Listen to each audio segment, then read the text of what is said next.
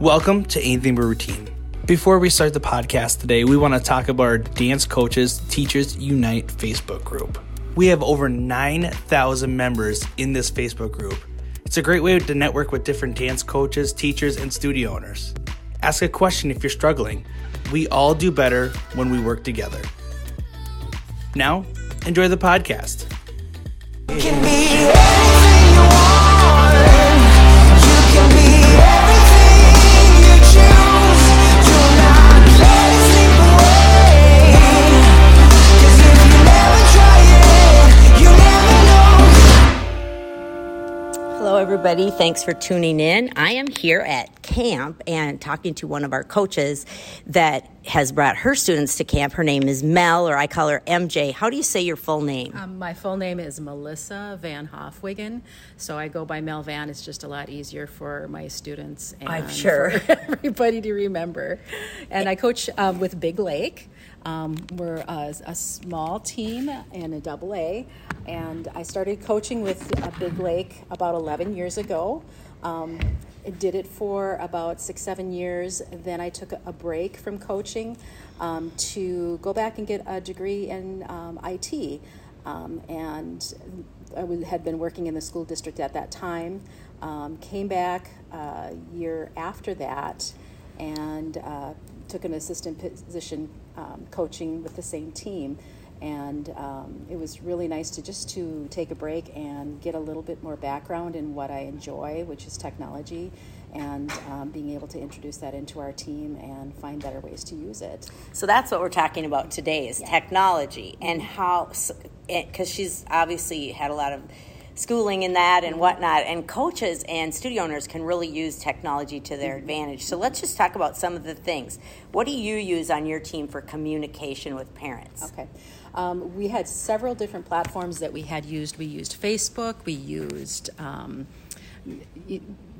the school website. We ended up, and what happened is we had so many lines of communication that it would get missed. Yeah, you need one. Probably. Exactly. So we used Remind, but now what we do is use the Band app, and that has been super great because, again, you can have as many different bands as you want, like for your JV, for your jazz, for different dances. We have them for our varsity, our JV, then we have a parent one, then we have coaches only. Yep, So if we want to talk about something that we don't want the kids to see, we put it in the coaches one. So I like Band too. Yeah. What else I like about Band is how the videos don't have a limit.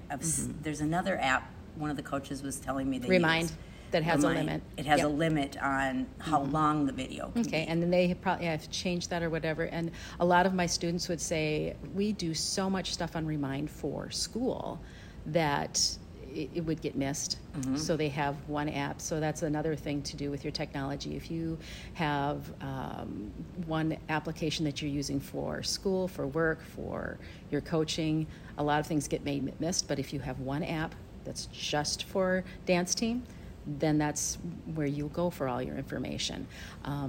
A lot of times with Band too, you can do chat. And the nice thing too is that anybody who has a phone, a computer, any platform can use Band. And you don't have to be on Facebook, which a lot of parents are afraid to use because they don't want their kids out on that type of social media. This is totally private social media, so it's been a real lifesaver for a lot of people. All right, so moving on to music. You had talked yesterday in our coaches classes about music editing. Yes.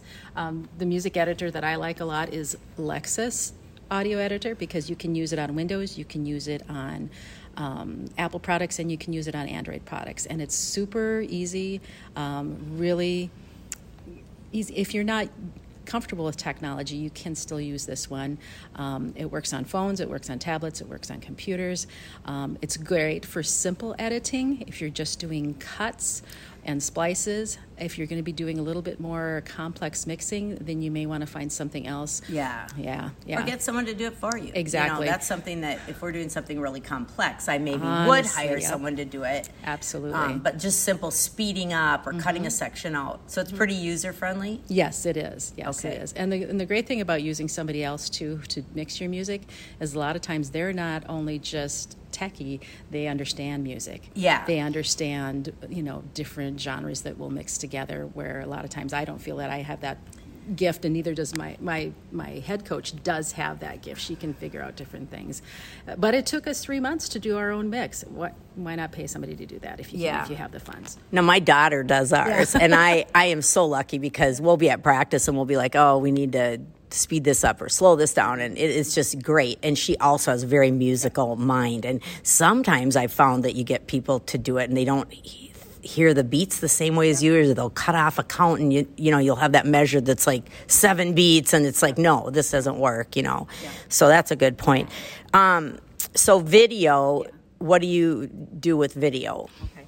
So I had tried a lot of different apps for video as far as feedback for students. Again, it's best to just use whatever your phone has, because, and I found that actually Apple's a little bit superior to this, because the speeding down and slowing up, the slow-mo versions it's a lot more user-friendly than it is for something on Android. It's possible, you have a lot more steps to figure it out, but it's so essential. I mean, we were always of the mind that, no, let's not let our girls have their phones in practice because it's such a distraction.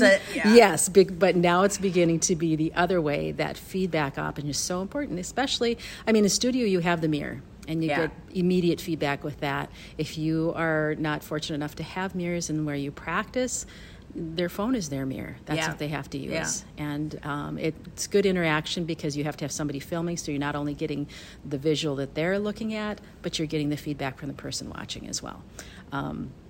Also, there are, if you want to be putting videos together for your choreography, that's so essential, because a lot of our students are visual learners, and that's the way they learn things. They're watching YouTube, they're watching TikTok, they're watching all these different things, and that is just a quicker way, and then they still have that reference. Yeah, and now talking choreography, we do a lot of that, and our big thing is formations. We use formation apps, and I can't think of the name of the one. There's Pieware, there's something design.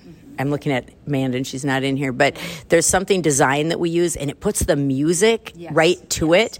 It's hard to learn how to use. That one has a learning curve, and it says right on when you buy it, don't do this when you have to get something done. Don't learn this right then, but spend the time outside. And my daughter's really great at that too. And what I like about it is I'm a musical learner, like visual and musical. So you give me that outline and I can see right when I move to the music.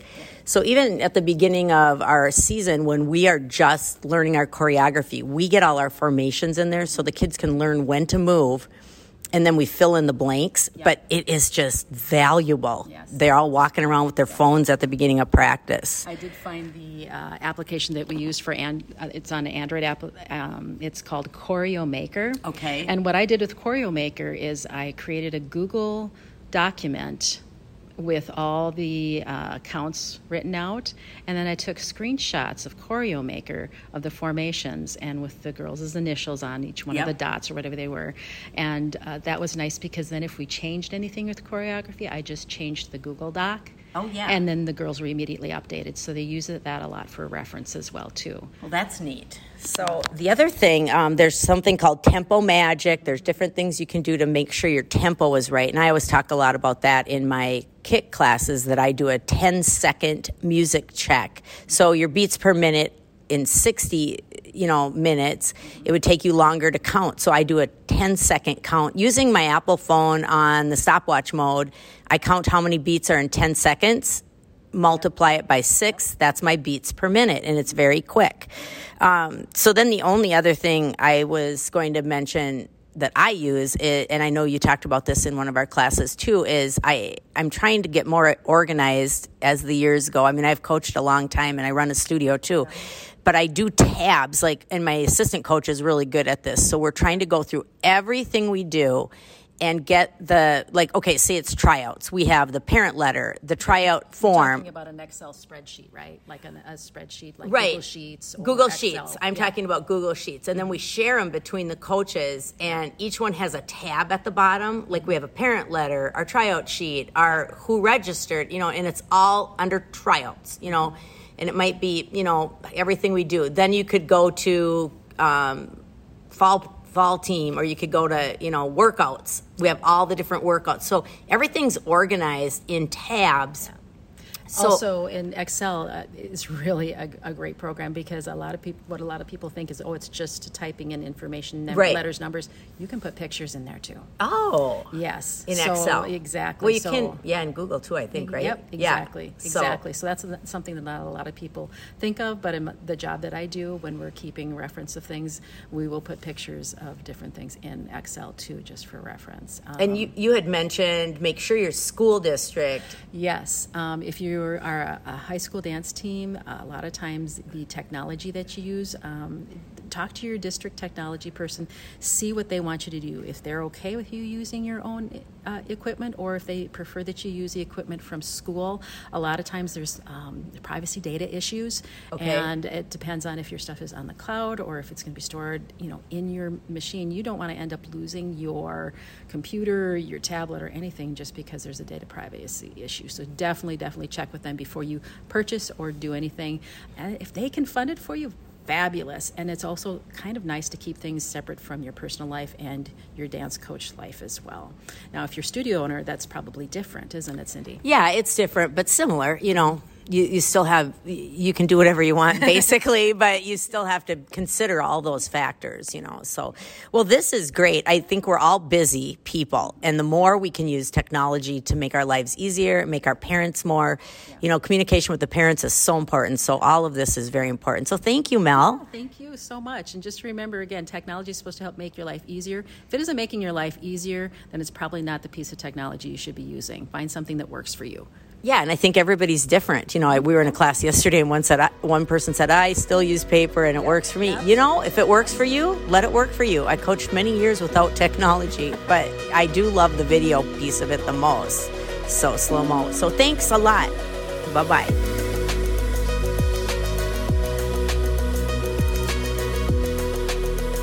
Thanks for listening to Anything But Routine. If you like the podcast, subscribe and give us a rating. We'll see you next time.